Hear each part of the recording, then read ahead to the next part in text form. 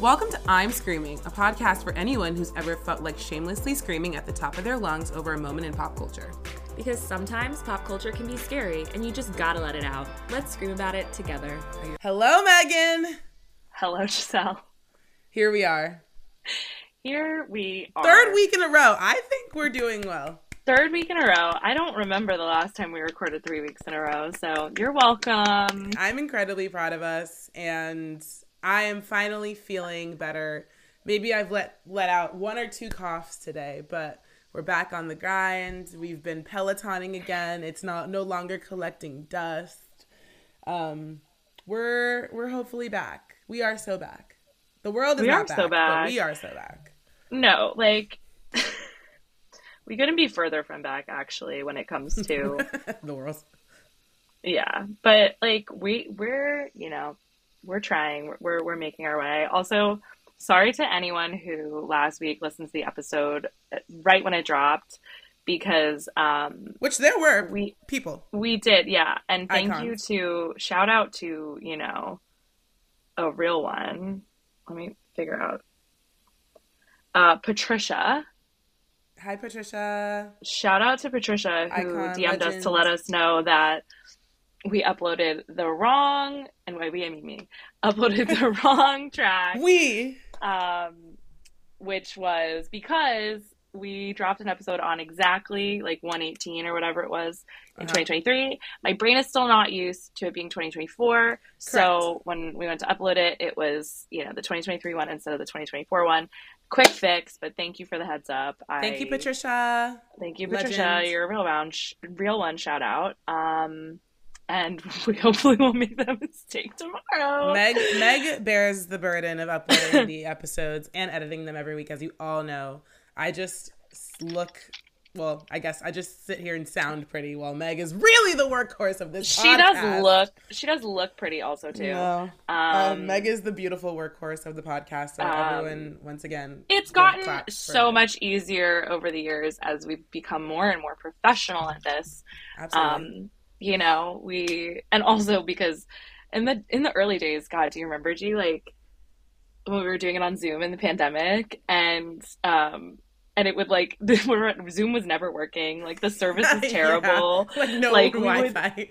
There was one time I think we recorded like on our phones, like on FaceTime, doing whatever it took to bring you the news, we're still doing to this day. Thank God. Because the news never stops. And people keep being absolutely foolish. I think we just need to roll into the main topic of the week, which is the Oscar nominations have dropped. And people have lost their damn minds. Like, where to even begin? We love the Oscars. We do. We literally love the Oscars. As you all know. We were texting about the nominations as they were still coming out. We were watching the live stream that Meg told me to watch, so I watched it. Jack Quaid and Zazie Beetz looking icons. Fabulous. Icons. Let them host the Oscars, to be honest. Literally. They did a great job announcing the nominations. Now, a couple weeks ago on this podcast, we had a conversation about people getting too mad about things that people like, and just letting people like what they like, and letting people be passionate about it, and letting people like things and whatever. And I swear to God, it's like, this is the world that we live in, is that like they're going to make me eat all my words. Right. Like, and just always. Absolutely. It's because no one is normal. No one can be normal. No one can be normal. Just imagine a world where people were normal and relaxed and chill. I can't even. And I mean, you don't know what we're talking about. Basically, the Oscar nominations dropped yesterday morning. They did. For the most part, they were very predictable. They were very predictable based on what the precursors have been. Right. Based on, if you know about the Academy at all, like in terms of how they react to the nominations that come beforehand, including BAFTA, SAG, all these different ones. Right. And you know, they're pretty expected. At least for me, being very engaged with it, being very, you know, online. We've been on it this award season, I feel. We've been really on it this award season, and also, like, I feel like we've had conversations about who might get a snub, snub. The word snub, I hate it. Like, can we erase it from our vocabulary, from our history, it's just ridiculous. But basically, the reaction yesterday morning was kind of that, right? Like, sad about certain snubs. Sad about Charles Melton not getting Best Supporting Actor for May December. Like, we already kind of knew that was going to happen. We kind of knew that was going to happen, right? We still love you, Charles Melton. We still love you. Sad about All of Us Strangers not getting any love. Sad about Iron Claw not getting any love. Both movies we knew were not marketed properly. Right. So they were not going to get Oscar nominations unless it was like a super surprise, right? So, again, just like very normal in terms of what was expected.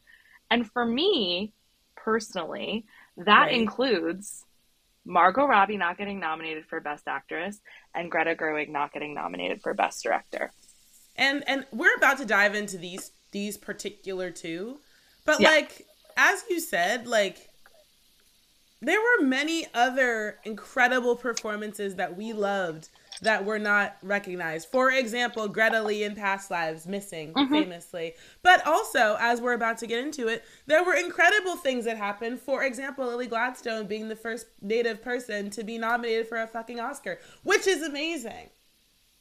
So absolutely. I just want to say some wins before we get into the way the fucking every woman almost in America truly lost a screw yesterday and today, and I just need to go into it, Meg. I'm truly baffled.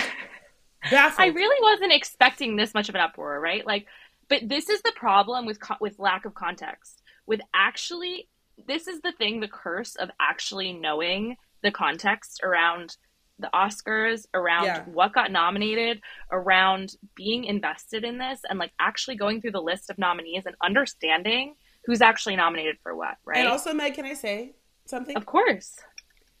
Actually watching the other films that are nominated. I'm so sorry. Come on. Truly, I'm not even trying. If you only saw Barbie, I won't shade you because I loved Barbie. Meg loved Barbie. We both loved Barbie. But I can guarantee you, I can truly guarantee you about 85, and that's being generous, % of the people who are commenting on this particular topic have not seen more than Barbie and or maybe one or two other films. Yeah. But I guarantee you they haven't seen Anatomy of a Fall. I can guarantee they haven't seen Killers of the Flower Moon. Which is the movie that got kind of, you know, the what people are saying, like the Greta slot in Best Director, or the Margot slot in Best Actress. But y'all haven't seen the movie. I mean, I'm not sure there are people who have seen it. But like, let's call a spade a spade. If you haven't seen the movie, then you don't know. Exactly. And I mean, this started to pick up steam, and you started to see these like corny ass tweets about like, oh my gosh, like poor Greta, poor Margot, like they were the force behind this movie. They were the reason that it was so successful and it made $1 billion and blah, blah, blah. And like, true, sure, 100%. Now, I'm seeing so many people on Beyonce's internet literally, which is rude, say with their whole chest that Margot and Greta did not receive a nomination, which is just categorically not true. Right. And here's what I'll say about they're for me, they're both different, the Greta snub and the Margot snub, right? Correct. They both are fine to me for different reasons. Sorry. I agree. Margot not getting Best Actress is fine to me. I expected her to not get Best Actress. Now, I am a recent watcher of the movie Naiad starring Annette Bening. Love. And Jodie Foster, which got a Best Actress nomination. Now that's the kind of one that snuck in a little bit because Sandra Hüller for Anatomy of a Fall has been nominated. We knew at SAG, at BAFTA. She was in there. She was counted in there in my head. So Annette Bening snuck in. Now, okay, you can say Annette Bening took Margot Robbie's spot, right? But also, and I haven't seen The Color Purple, but there are other performances out there this year. You know how I feel about The Color Purple. I know how you feel about The Color Purple, and I haven't seen it yet. I'm going to see it because Daniel Brooks was nominated, and I want to see it. But I don't know yet if Fantasia deserved to be in there above Margot. Like, maybe you feel that way. Absolutely. I do think Margot was great in Barbie. I really do think Margot was great in Barbie. We said it. I do think we said it on this podcast. No one else could have played Barbie but Margot, right? And we love Margot Robbie. And that is fantastic. Margot Robbie is a producer on Barbie. The producer on Barbie. She is the one making all the decisions. She has, in the last 10 years, carved out this space for herself in an industry that doesn't take women seriously outside of being an actress, right? Or whatever. She has carved out this role for herself, producing these movies, producing these women-led movies, producing these, where women are from top to bottom working on these movies. And that's fantastic. And to be honest, it feels really wrong to be apologizing to her for her not getting nominated for acting when she got nominated for producing it, which is arguably, again, what everyone's saying she did, right? Created this global phenomenon, pushed to make sure that it got the proper funding, it got the marketing, it got the backing of the studios. So it's yes, okay, a performance is much more in your face. When everyone looks at the Oscars, they only really look at Best Picture, and then they look at the 4 acting categories as the face of the movie, right? But there's so much more that goes into it. Absolutely. And Margot being producer and getting nominated for Best Picture is a big deal, and we're completely discrediting that. Number Absolutely. one. And yes, go ahead. Keep going off. And I mean, number 2, if you take a look at by the way, 8 other nominations that Barbie got. Talk about it. It's for costume design, production design, America Ferrera, screenplay written by Greta Gerwig. Literally. Women. And again, the Greta thing, she also got a nomination. For Literally. Best Screenplay. Going off of that, Greta Gerwig has directed 3 feature films in her career. All 3 have been nominated for Best Picture. She was nominated for Best Director for Lady Bird. No, it's... So you can tell that I'm just getting away from myself Meg, here because it's so frustrating. And it's so This is insane. The issue with monoculture. Let's talk about it. This is the issue with monoculture in the year 2024 and 2023. Mm-hmm. Because back in the day, maybe you'd see one movie, potentially, but we didn't have this TikTok and, maybe you'd see some Twitter threads, yada, yada, move on with your day. But the fact that every person and every person that's saying something has seen Barbie. Barbie was the biggest thing to talk about. So therefore, everyone feels as though they can be a part of something and feels as though maybe they saw themselves in Barbie. Maybe they feel as though it's feminism, which once again, as we have said on this podcast, if you think Barbie is new wave feminism, sister, you need to go back to school and let's learn some things because that wasn't the point of the movie and it wasn't trying to teach you new wave feminism. Let's talk about that. Yeah. So all these people who have decided, once again with monoculture, that because everything revolves around us, because they watched Barbie, it must be the best movie that is ever to exist. And also, because Margot Robbie and Greta Gerwig were not nominated, feminism is dead. And as you're heated, I'm heated. I mean, the cultural layers of this, the racial layers of this is just, that takes it to a level. We're at the tip of the fucking iceberg with what we've said so far. Let's remember. Yeah. How many, and I'm not even speaking based on other races, but I'm talking about Black women just because I myself am a Black woman, as we know. It's not a visual medium, but I'm a Black woman, everyone, if you're new to the podcast. The amount of Black women who have not only been nominated, which is rare, have won this category is astronomically low. And if we, as Black women and Black people, and people who are allies of Black people, and other races who have been marginalized have got on Beyonce's internet, as you said, and created a ruckus, as has happened every single time this happened, the internet would cease to exist. It would crash. Like, yeah. I just can't even believe, and like, I'm sorry, if you are blonde, I'm just using this as like a way to say it. You're probably stunning and beautiful and not one of these people. But like, every blonde girl I've ever seen in my life on fucking TikTok getting on there and talking about how feminism is dead and this is the biggest snub of life and how dare they disrespect women in this way. Sister, I need you to step outside and breathe air. Touch grass. Touch grass. It actually, like, people are dying, Kim. Like, literally. And people have the audacity to sit up here and make infographics about feminism dying. Yeah. But also, like, can we also talk about something? The fact that a good movie that we all love does not necessarily mean that it's going to have critical acclaim. But even beside that, this movie has critical acclaim. So I'm like, what are people saying? What are people saying, actually? And I mean, like, what's going to happen on March 10th when they win maybe no Oscars? Are people going to take to this? People will take to the streets. Take to the streets in defense of Barbie in their pink and in their masses. Like, and can I say something so controversial on Beyonce's internet? Mm-hmm. Margot Robbie was great, but I'm sorry, one of the best performances in that movie was Ryan Gosling.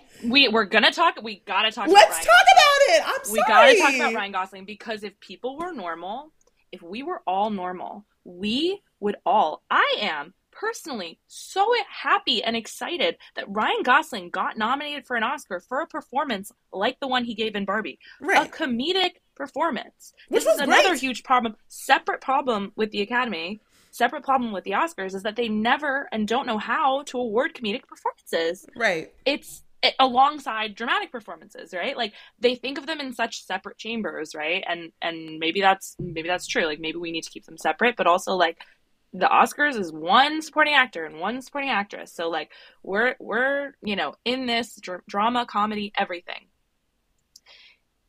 Let's be honest. And this is the script sets this up. The music sets this up. Ryan Gosling's performance sets this up. It is the best performance in that movie. Let's talk about it. Sorry. Let's just call a spade a spade. He gave the best performance in that movie. There is a reason the I am Kenough thing happened. I just don't understand why people are acting so surprised. It's that this wild to me. Like, when the movie came out and I'm listening to my film podcast and I'm reading online, reading reviews, I back then knew Margot Robbie was not going to get an acting nom, and Ryan Gosling was. And can I say something else? Yes.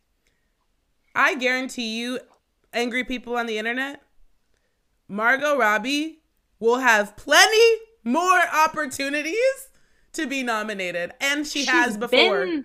She's been nominated for Best Actress multiple times. Like, my sister Margot Robbie is just fine, actually. Yeah. I truly don't think Margot Robbie is pressed. I truly don't think Margot Robbie expected to get nominated. Yeah. Because, and I mean, you're saying, and this is some people's argument. Oh, so the movie is Best Picture, but it didn't have a star and didn't have a director. Now, let's think about this logically. Critically. That there are 10 Best Picture nominees, and there are 5 slots in director, actor, actress, supporting actor, supporting actress. So not every lead actor from every Best Picture nominee is going to get nominated. That is just the way math works. And also, like, there are other movies that exist that aren't Barbie, and also they were good. And also, specifically, there are other movies that are not Barbie that were helmed by women and were feminist movies that have been nominated that we are just completely discarding, right? And I mean, I 100% agree with you on Past Lives. It's one of my favorite movies of the year. I'm happy it got Best Picture, and I'm happy it got adapted screenplay. Obviously, a conversation for Greta Lee and Celine Song is completely lost behind under the wave of you know, grieving for Greta and Margot. But like, if you look at like Justine Triet, I think her name is, who got nominated for Best Director for Anatomy of a Fall, who that movie, do you know that movie was not selected by France as its submission to the Oscars because Justine, in her acceptance speech at, I believe, Cannes, I don't know, called out like what's his name, Macron, for his policies in her speech, and like, of course, then they like tried to like bury the movie, but it got nominated in all of like the above board categories. So it's like, and yeah, why aren't we talking about that? Like, why aren't we talking about that aspect of it? And also, like, what I think about Anatomy of a Fall, and like, I really want to hear your opinion of it when you see it. Yeah. But again, Anatomy of a Fall is a very feminist movie. It has a lot of feminist themes, and it's starring a woman. And who is getting nominated? Who's getting nominated. It's, let's be real, a more serious, dark film than Barbie is. And so what I'm taking from this is that mainstream feminism is only accessible in these kind of goofy, silly comedy movies where it's like pink shoved in your face, right? Absolutely. Like, a movie can only be feminist, and a movie can only be like women centric. A movie can only bring women together if it's, you know, covered in pink and about a doll. And like, that's not me. That's not me bashing Barbie. I have said on this podcast that I like the movie Barbie. So I just like, you're not like, because Anatomy of a Fall is more serious, it can't be taken seriously as a feminist movie because women can't be serious. Exactly. Yeah, it's so upsetting and like so sad and disheartening, and like just makes me feel like we've taken no steps, no way to critical think about what's going on. And also just like, if people were trying to remind us, me, anyone, that your feminism is not intersectional, you've reminded me today. Like, absolutely. I see you, people on the internet. I absolutely see you. And I literally texted you guys. I was like, I have not seen the girlies this galvanized since the goddamn black squares. And we see what that did. Not a damn thing. So literally. It's textbook white feminism. And I mean, like, of course, the blonde, like, I love Margot, but like the blonde girly who didn't get the nomination, now we're fucking tipping over cars, and fucking Hillary Clinton is tweeting. The Hillary Clinton tweet, absolutely. It's so silly. We live in hell. We live in hell. So dark. And it just, again, like, it's damning on Hillary Clinton to like to tweet her that. Publicist like, should be fired.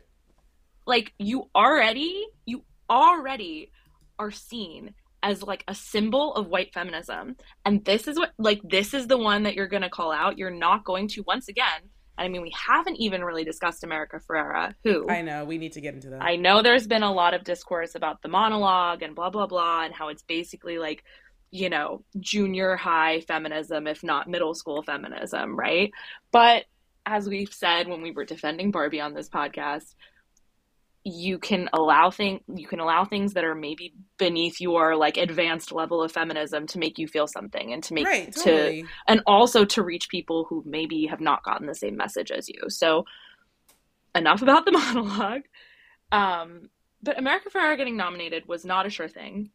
And obviously America Ferrera is a Latina woman. She gave an incredible speech at the Critics' Choice Awards about being seen and about, you know, being a role model for other Latinas, and also coming up in the industry, and just, it was really moving and really wonderful. And I think 100%, because Hollywood is a political, you know, and the award season is absolutely like that in terms of like, you know, campaigning. Like, people campaign for these awards.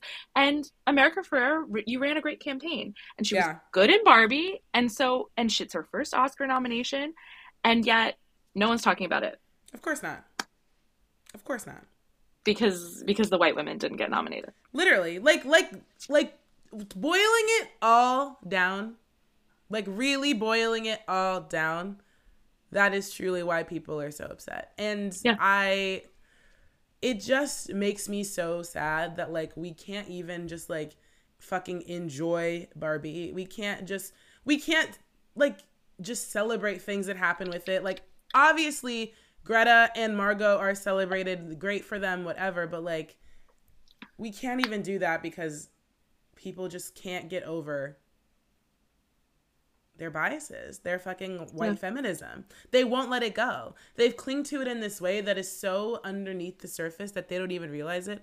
That the girlies who are posting about this online truly believe that they're like saying something. They believe that they're being, social justice warriors. They haven't even thought about intersectionality, which like, let's get that back in schools. Let's bring back the word intersectionality, friends and followers, please. Like, I just... It is really...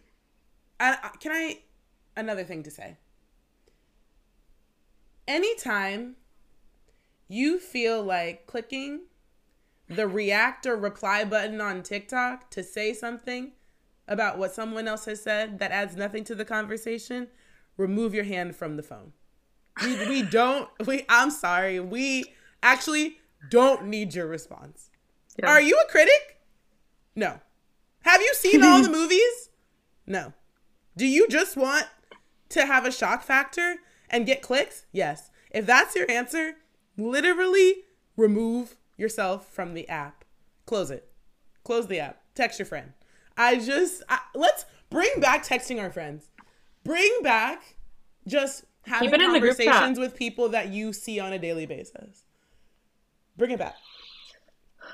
And I don't want to discourage anyone that has genuine opinions and like actually has things to bring to the conversation, like us, for example. I feel we do because we've also seen the movies, so therefore I think we can say things. And also, as always, we approach pop culture with a lens of just like, you know, intersectionality, as I've been saying. So I just feel like it's this echo chamber, and as I said earlier, monoculture has like damned us, and it's dark, and I just can't believe that this is happening today.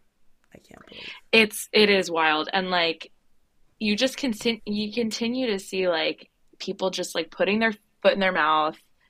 Like it's exhausting. And I mean, like there are people posting about like, I don't know if you saw this tweet, but it was like photo of Margot Robbie next to lyrics from The Man by Taylor Swift. Like, if I was a man, like, you know, I'd be like, whatever. You do, like, people telling themselves, like, it's a best actress category, sister. Like, the 5 people who beat out Margot Robbie are women. Are also women. Yeah. Are also women. I mean, the Greta Gerwig thing, of course. We always want to see more women nominated for Best Director. They don't often get nominated for Best Director. Most of the time, it is 5 guys. Most of the time, right? But, like, I don't know. I mean, I just feel like this wave for Greta of like how unfair, like we're not nominating women for Best Director when obviously Justine Triet is nominated. She's alive and existing. And 2 years ago, Jane Campion won Best Director. She's won it twice. Obviously, that was controversial. But then a couple years ago, in the same year, Emerald Fennell and Chloe Zhao were nominated, and Chloe Zhao won. I'm not saying that like we should just sit back and be happy with that. I'm really not. Like, of course, would love to see a Black woman nominated for Best Director. Imagine a fucking world like that, right? Exactly. But, like, to go in for Greta Gerwig as if there has, you know, like she is the only woman ever, because the only female director ever. It's insane. And like I said, three movies, 3 Best Picture nominations, and 1 Best Director nomination. Like, that's a 33% success rate on Best Director nominations. No, I don't know. And I'm sorry, Greta Gerwig will sound like... Yeah. No, she, like... And as we've said, like, it feels stupid we have to justify it, but, like, these 3 movies that we just named, we love. We stand. But, like, once again, as you said, like, and people should really think about it, like, Greta Gerwig and Margot Robbie, who we both love, like, will get this opportunity again. Like, we will see them here again. There's a lot of people that, as the girlies have been saying, got snubbed, that, like, I don't know if we'll see here again. Like, for example, as you said, like, I don't know if I'm going to see Fantasia here again. And that's sad. No. Because she did give an incredible performance. And she's, like, been doing it. And, like, you know, I just, there's just not the same opportunities for people of color. Like, think about the opportunities for women. And then I'd like you to take that down about 20 notches and think about the opportunities for women of color. So, like, let's just think about that. Like, the sentence should be, if Greta Gerwig can't get nominated for this, which, like, again, my opinion, of the 10 Best Picture nominees, of which I've seen all, those 5 directors are the best 5 directors. Like, sorry, like, that's just, I'm going to say it with my whole chest. I think that they got it right based on the 10 Best Picture nominees that they nominated. Right. But that being said, like, Greta Gerwig can't get nominated, can't get in there, right? Only one woman can get in there. And it's, another white woman. So imagine, like, how much harder it is for a Celine song. Literally. I haven't seen Origin, and I know that it's controversial. Miss Ava is around. Like, I mean, I know it's like some people are, you know, it's very mixed reviews, but like, can't even get a look, right? So like, where are we? You know, we're really just focusing on all of the wrong issues and all of the wrong, you know. And I mean, like, the thing about Barbie is that it just like. This is what it did, though, you know? And, like, this is the dark side of Barbie that we very much, when we talked about it recently, I feel like we were just like, okay, fuck it. Like, just enjoy the movie. Like, yes, it was a capitalist phenomenon, right? And, like, just crazy. But, like, this is, like, it's it's commodified feminism. Right. They're not letting us just enjoy the movie anymore. But also, like that's what Barbie was. Like, at its core, Barbie was commodifying feminism as going to the movies and wearing pink with your friends. And the antithesis of boyhood, which people made Oppenheimer to be, which, like, we don't agree with. But, like, that was, marketing people.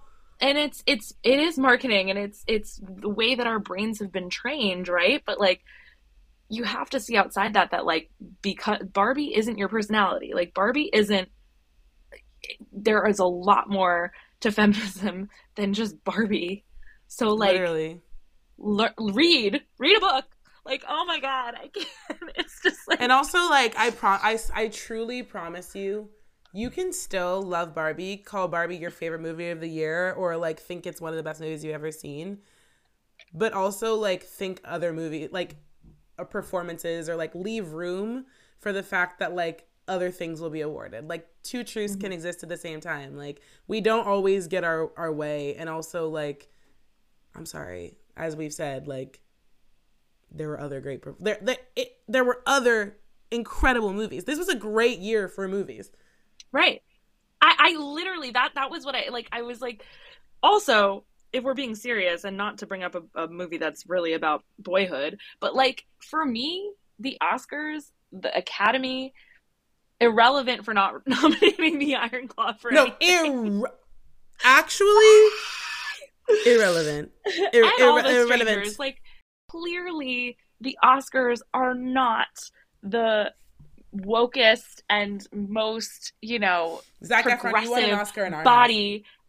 Literally, we in my heart we did it. Yeah, but, like, we fucking did it. Clearly, like, they have such a long way to go, and as much as you can, like, add more diversity in, you can't look. And I mean, again, we can start to wrap it up with Best Director specifically. Who has been directing movies for most of movie history? White men. And one of the ones who's been doing it for most of history is nominated. Yeah, Marty is there. He's standing on business. Of course, he was gonna get. He was a lock. Can I say something? I liked that movie. So, boom. I know there's discourse, but I like that movie. What did I say? I said the 5 directors are correct. Yeah, sorry. You can't sometimes. Sorry. Also, Poor Things is amazing. If you haven't seen it, Yorgos King. I love him. Yorgos King. Christopher Nolan. We all know how I feel about Oppenheimer. Sorry, no, it's gonna sweep and everyone's gonna be mad at it. But, like, if it's a good movie, it's a good movie. Boo. It stood on business. It stood on fucking business. So there's that. But I also think that I don't know what people are expecting with Best Director. Like, once again, if we're not giving more opportunities to direct films to people of color, to women of color, then how are we ever going to diversify the director's branch of the Academy in order to ensure that women and people of color are taken more seriously as directors? Because right now, the director's branch of the Academy is like a bunch of old white guys. Exactly. So what do we expect? Sorry. It's just, again, the faux outrage, the desire to be outraged outweighs logic in this day and age. Mm-hmm. And it's completely driving me insane. I agree. And it's driving everyone insane. And no one could be normal anymore. Normalcy is dead. That is the thesis statement. Normalcy. I'm screaming normalcy is dead. Normalcy, nuance, and logic are just gone out the window.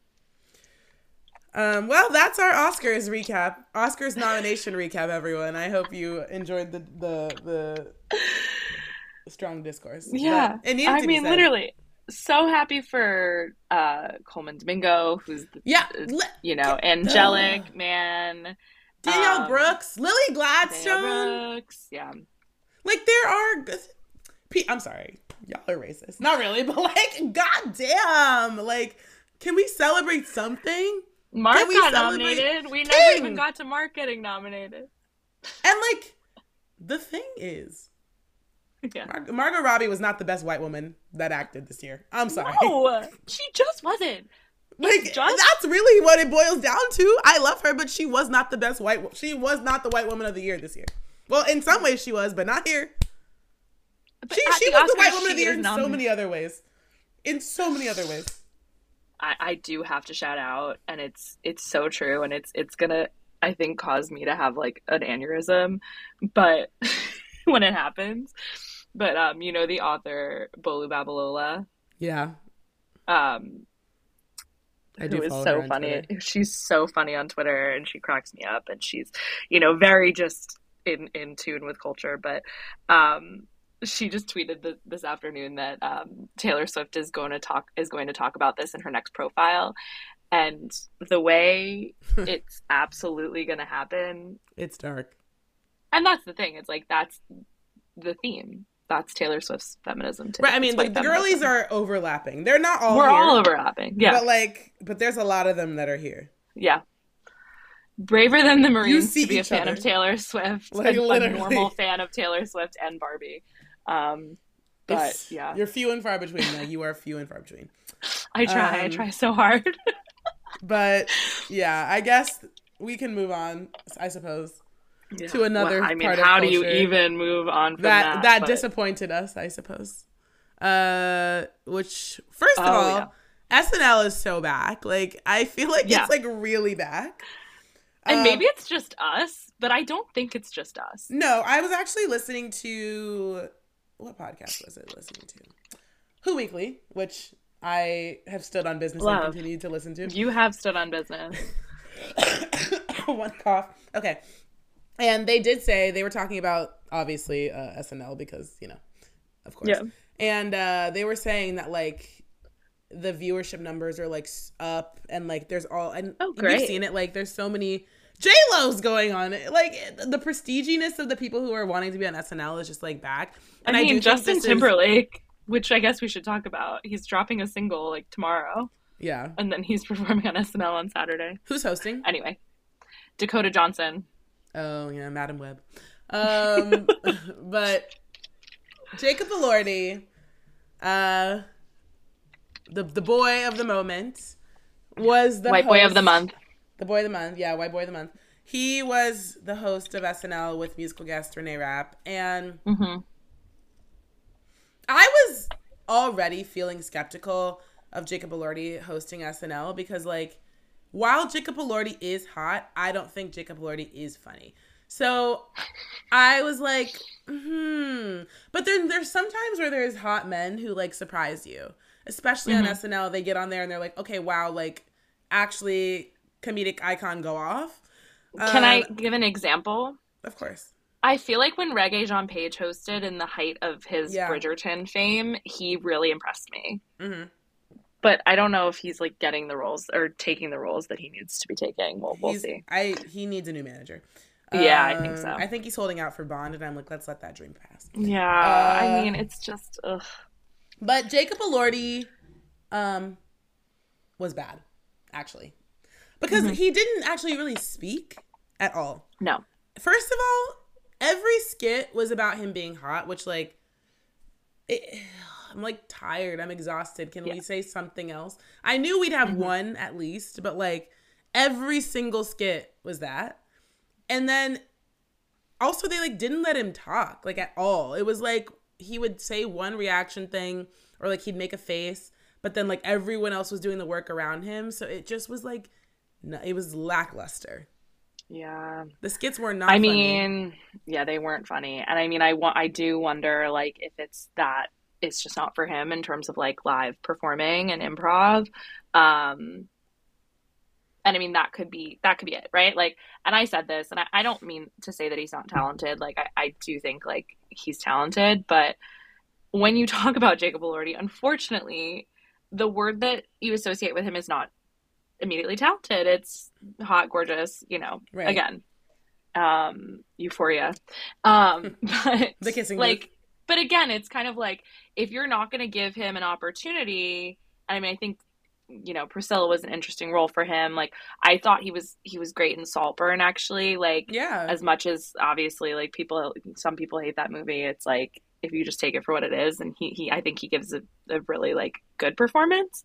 But if he's just going to be this, like, heartthrob and everything, like, he's never going to be able to, like, show his range, which makes me think of Charles Melton this year in May December. Like, obviously he hasn't even done as many roles necessarily as Jacob Elordi has.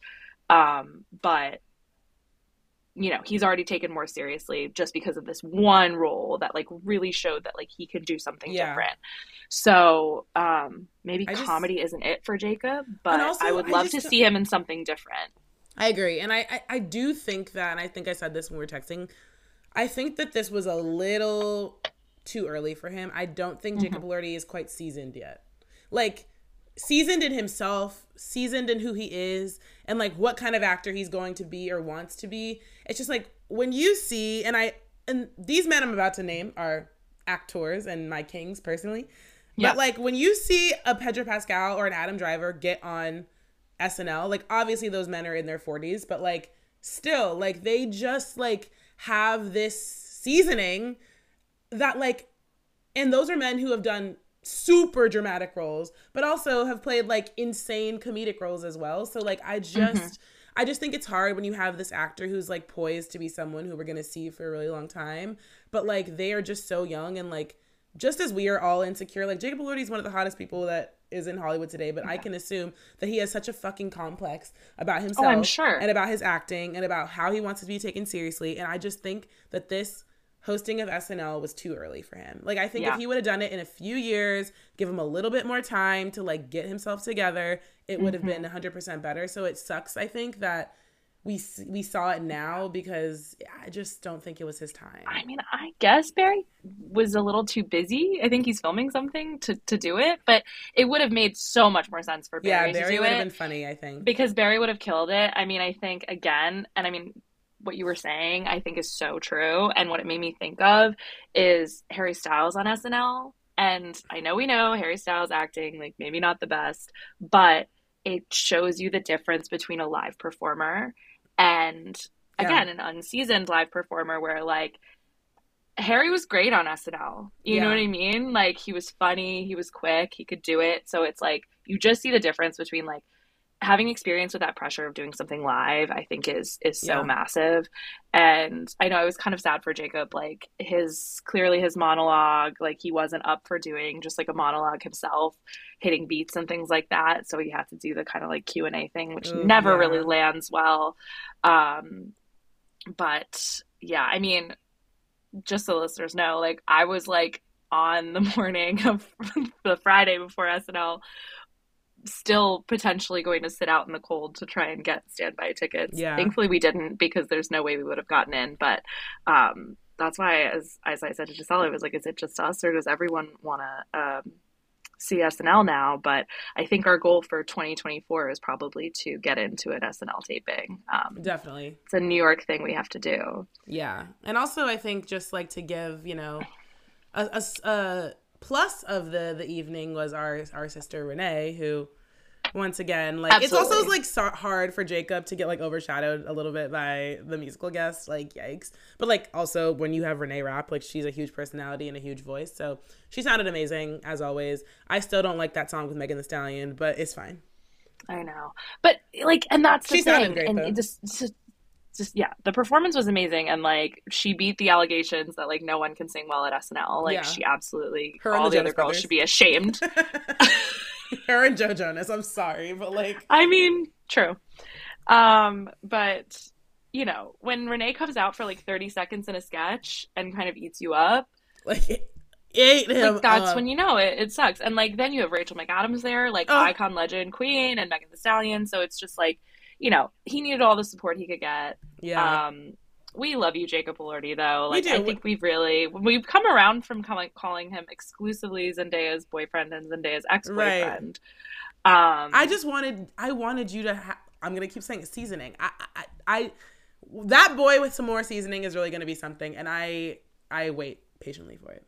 Yeah, I really want to see him do something really interesting and then come back and do it again. But yeah, I mean, so weird. I guess like he's been maybe working, but I feel like he hasn't been on any of the red carpets, and it's like, Saltburn was nominated at certain award shows. I mean, obviously they're not going to go to the Oscars, but like, I mean, maybe they'll get him to present. Yeah, I saw that he's going to be in, or he said that on Frankenstein or whatever. Yeah, he's replacing Andrew Garfield, which like tough blow for me. Oh, but, no, why? I think Andrew had scheduling conflicts. Oh. But we'll see. I think that could be a good one. I forget who's directing that, but I think it, you know, the thing about him is that he is like working with a lot of female directors, and like, yeah, I don't think he wants to do Euphoria season 3. Like, his response to the question about it was very much, well, we'll see, you know, like, I don't want to be like, you know, an old man walking the halls of the high school or whatever. Yeah, but it's he's like, done. Yeah, he doesn't want to do it. Dominic Fike was like, I don't really talk to those people anymore. But of course, like, we know that him and Hunter Schafer broke up, so it's awkward. Angus Cloud passed away, which is incredibly sad. Sydney Sweeney's a movie star now. Like, we need to just Zendaya, give up please. Zendaya like does not need to go back to that set. Like, we do not need her there. But yeah, I mean, SNL is back. I'm excited again for this week. I mean, like, as much as Justin Timberlake is a clown, I feel like Dakota Johnson will be funny. Yeah.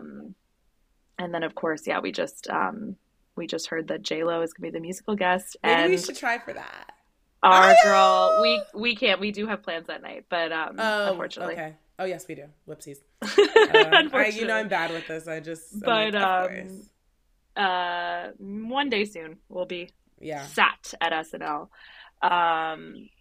But yeah, I mean, that was like, it's like a nice little, like, it does feel kind of low stakes SNL in terms of like my investment in it, which is nice. Like, if it's bad, it's bad, but like if it's good, it's gonna be like really entertaining. Yeah, Jacob Elordi. More to come from him. More to come. More to come I'm sure, because he is back. He is still with Olivia Jade, despite I know the internet trying to tell us. Olivia Jade's publicist was on the phone with people immediately, or Us Weekly. She was like, I think it was, that first posted Olivia is dating immediately. Yeah. But should we go into the trailer before we talk about the last thing because it feels, you know, monumentous. Positive, yeah. So, and I mean, this takes me way back to the early days of I'm Screaming Pod. Yeah. In COVID, when I was watching Avatar: The Last Airbender on Netflix for the very first time and was giving all updates like week to week. But Netflix's live action adaptation of Avatar is premiering next month, and they dropped a brand new trailer yesterday. What are your thoughts on the trailer, Giselle? It just feels so faded. Like I have good thoughts. I feel excited about it, I think. Okay, good. I just feel, as you know, as we've said before, like the live action Avatar movie was truly one of the worst movies I've ever seen in my life. So yeah, there's kind of nowhere to go but up. There's nowhere to go but up. And the Avatar property matters so much to me, as now it matters so much to Meg. Mm-hmm. So I just really want to see it done correctly. I have high hopes because I do feel like Netflix is getting their shit together in terms of live actions based off of animes, because One Piece was very good. So yeah. I'm coming off of One Piece, which is giving me hope. Previous ones to One Piece have been horrendous, so I was feeling dark about it. But I do think that this property in particular, Avatar, there's just so many people's childhoods and so many people are invested in it that, like, I think that they know that they can't really fuck it up. But it looks, we're, like, as you said, Meg, like, we're bending. Oh, we're bending. We're bending, sister, which, like, I'm excited about. It looks good. Happening. No, I mean, there's absolutely budget in this show, and it looks obviously immediately better than that movie, though I haven't seen the full movie, but I've seen clips and I've seen the trailer with poor old Dev Patel. Nicola Peltz playing Katara, which is fucking Giselle. Crazy. What? Wait, Maggie Rogers will release her new single "Don't Forget Me" on February 8th. You love to hate her and you love to love her. You listen, Margaret. Me and Margaret have a love-hate relationship, but I will be sad. Yeah, no, absolutely. Sorry, I that just popped up on my Twitter, but yeah, I'm excited. I mean, it seems. I mean, what's her name? Arden Cho, famously in this one. Excited to see like what they do with it. I don't think it's obviously not going to be like 24 episodes like the seasons of the original. So they're going to have to obviously like move the plot forward in a different way. So I'm excited to see like what references there are and yeah, I mean like we'll see. I'm wondering. It does seem like they're just dropping the whole thing on like February 22nd. So it'd be a fun binge. Yeah, I agree. I've been missing a binge. There's like no shows out. Okay, so I actually did see today because I saw this video of Chloe Sevigny talking about her life and looks, and I was like, yes. I won't say the publication because we are boycotting them currently. Yep. Unions. But I did watch the We support you. I did watch the video before I knew that the unions were happening, so, like, we won't say, once again, the name of the publication. We are the daughters of Anne Hathaway, and we are walking out of photo shoots. We are fucking walking out of the strike. Fuck you, Condé Nast. Pay people better. But it was Chloe Sevigny, and she was talking about her life and looks, Chloe Sevigny icon. And so she's going to be in a show, famously, by Ryan Murphy. Yeah, like I didn't know this show existed because I guess the first season came out in 2017, but they are finally doing a new American Feud. They're finally doing a new season. Or maybe not American, maybe just Feud. It is, Feud, but like it's with like Naomi Watts, Chloe Sevigny. I forget the other person, someone else who's white and iconic. No, there's a bunch. Calista Flockhart, and Demi Moore. Yes, Demi Moore. Tom Hollander. Yes. Famously of Pirates of the Caribbean fame, which Giselle has now seen. And it's Capote versus the Swans. Yeah, and that show feels, well, everyone knows famously I love a Ryan Murphy production. So that show is giving me fashion. It's giving me fun. It's giving me something to watch. So I will be sat for that FX show. Just saying to people. Oh, Molly Ringwald, I will be sat. Yes, when I saw the trailer for it, I was thinking, I kind of want to watch this. I feel like those Ryan Murphy shows, like American Horror Story and like unless it's like a really good and like really in the public consciousness, like it does seem like I feel like I've started a couple of those and then never followed through and finished. So if you're going to be watching it, I will be watching it. Yeah, I definitely, I mean, the only Ryan Murphy property that I don't subscribe to is American Horror Story, but the rest of them I am often and always sad. You remember I was weekly appointment television for Monica Lewinsky. You were. I know. I never watched that show. I don't know why or what I had going on at the time that I was like not watching Like it fully had YouTube live. TV. Me and Tim were sad. Yeah. No, I I feel like Vera remember. watched it too, and She obviously did, I yeah. loved The Politician, which like R.I.P. to that show. I watched The Politician and Yeah, Hollywood. and Pose, of course. You know, just like Yeah. fucking Glee. Like, you know, Ryan Murphy has had some hits. So There was a part of the reason why I was up so late last night also on the internet is that there was a tweet, and I'm sure maybe you've seen like these random tweets, and it's like, who's got that one Bravo clip, or who's got that one, like, yeah. and it was who's got that one Glee clip. And I just clicked on the quote tweets of that tweet and had myself a good old giggle before Oh my bed, god. watching just some incredibly funny Glee clips. And a lot of the quote tweets were just, oh no, is a Glee rewatch coming on? I mean, I haven't done a Glee rewatch since college, so I haven't done one since it ended because it kind of makes me sad because yeah. everyone's dead. Like, not to be morbid, um, but yeah, no, Ryan Murphy. And remember when he won that award last year? Was it last year? The like Lifetime Achievement Award or whatever. And it gave such a great speech. Yeah. And like Ryan Murphy will always be famous. Yeah, people want me to hate him, but I don't. Sorry. Nope. I don't hate They him. can never make me hate you. They can never make me hate him. Famously, the only thing he did that, you know, he gave Darren Criss an Emmy. So, like, truly, like, inflating that Darren man's Criss head. an Emmy, a Inflating SAG that award, man's head a for continuing to play Golden gay men. Globe.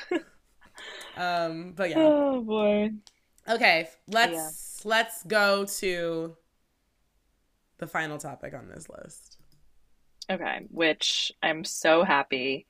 You last week basically had announced that you were going to watch it, and I did announce, and I did watch, and I did follow through on my promise. The Traitors, everyone! Are you watching? We're watching. And it's good. The Traitors is, if you are on the internet, or if you are paying attention, is a cultural phenomenon, actually. It's peak television. It's appointment television. On a Thursday absolutely. night at 9 p.m. We talked a bit about it last week in terms of like the premise of it. But this season is just bananas. It's so funny. There are so many good characters, obviously real people, it's reality TV, but like the characters are just incredible. Yeah. Bouncing off of each other, Survivor legends versus Big Brother legends versus Real Housewives icons. And I'm so glad that you're liking it. Last week's episode was... I'm sad about some people that are not on it anymore. I feel like we can talk about it at this point. The new episode drops tomorrow I do feel like today for the listeners. So if you're not caught up, for the first maybe 3. skip ahead for the next few minutes. But you know what I'm going to say. I feel like they did... Yes, Peppermint. They did my sister Peppermint dirty, I feel. Yes, and apparently Peppermint and Trishelle, who was the challenge, former challenge contestant. Yeah, she's always sucked. Trishelle. Yes, you know more challenge people. Which I used to watch the challenge when CT, Bananas, and Trishelle were on it. Also, do you know these people? You know that CT was dating that girl and she died from cancer, who he met on the show. Yes. DM. Yeah. Crazy. So I watched back in those days, which was like fucking 10 years ago, but somehow they're still on reality TV. But keep going. I mean, CT is on the current season of the challenge as some sort of mentor, I think. Yeah, it's crazy. Him and Bananas are like, it's wild. Bananas is trying to start beef with Dan from Big Brother, who is a traitor on the current seasons of the Traitors, and he keeps tweeting about it, and Dan just like ignores him and has not responded, and I think that only fuels Bananas' desire to troll him. But yeah, apparently Peppermint and Trishelle have not spoken since the show filmed, which just makes me feel like Peppermint feels the same way as you. As I do too. I felt so bad. That was like such a shitty situation. Obviously it's the game, but like it felt very pointed and very much so pointed. An attack. And this is the thing. It's like, this is why the faithfuls are at such a disadvantage in this show, and why it would be interesting to see some different twists thrown in terms of like advantages that the faithfuls can get aside from a shield to protect them from being murdered, which is really very random a lot of the time, because the traitors can't like actually go after someone or murder someone after they've had, you know, a tiff with them during the day, because then it just becomes a little bit obvious. So normally the murdered person, I feel, at least thus far in this season, has been quite random. But this is why the faithfuls are at such a disadvantage, because all they can do is just point fingers at people who are maybe not the most socially like adjusted, right? Like, I think that situation with Trishelle and Peppermint was like, where Trishelle was like, well, if I'm murdered, like, you know who did it. I was like, of course you're kind of on the first night going to be like, what the hell? Like, why are you coming for me like that? So I think that was a totally natural response. But of course, because it was the first night and no one else had had any issue, it's like, okay, maybe Peppermint's a traitor. Same thing with Max from Dancing with the Stars.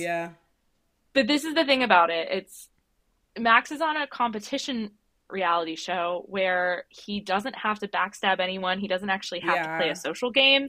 He just has to look pretty and dance and get along with his partner and get votes, right? So it's not about necessarily competing by like undermining other people in this social way. So I just think Max kind of had no chance.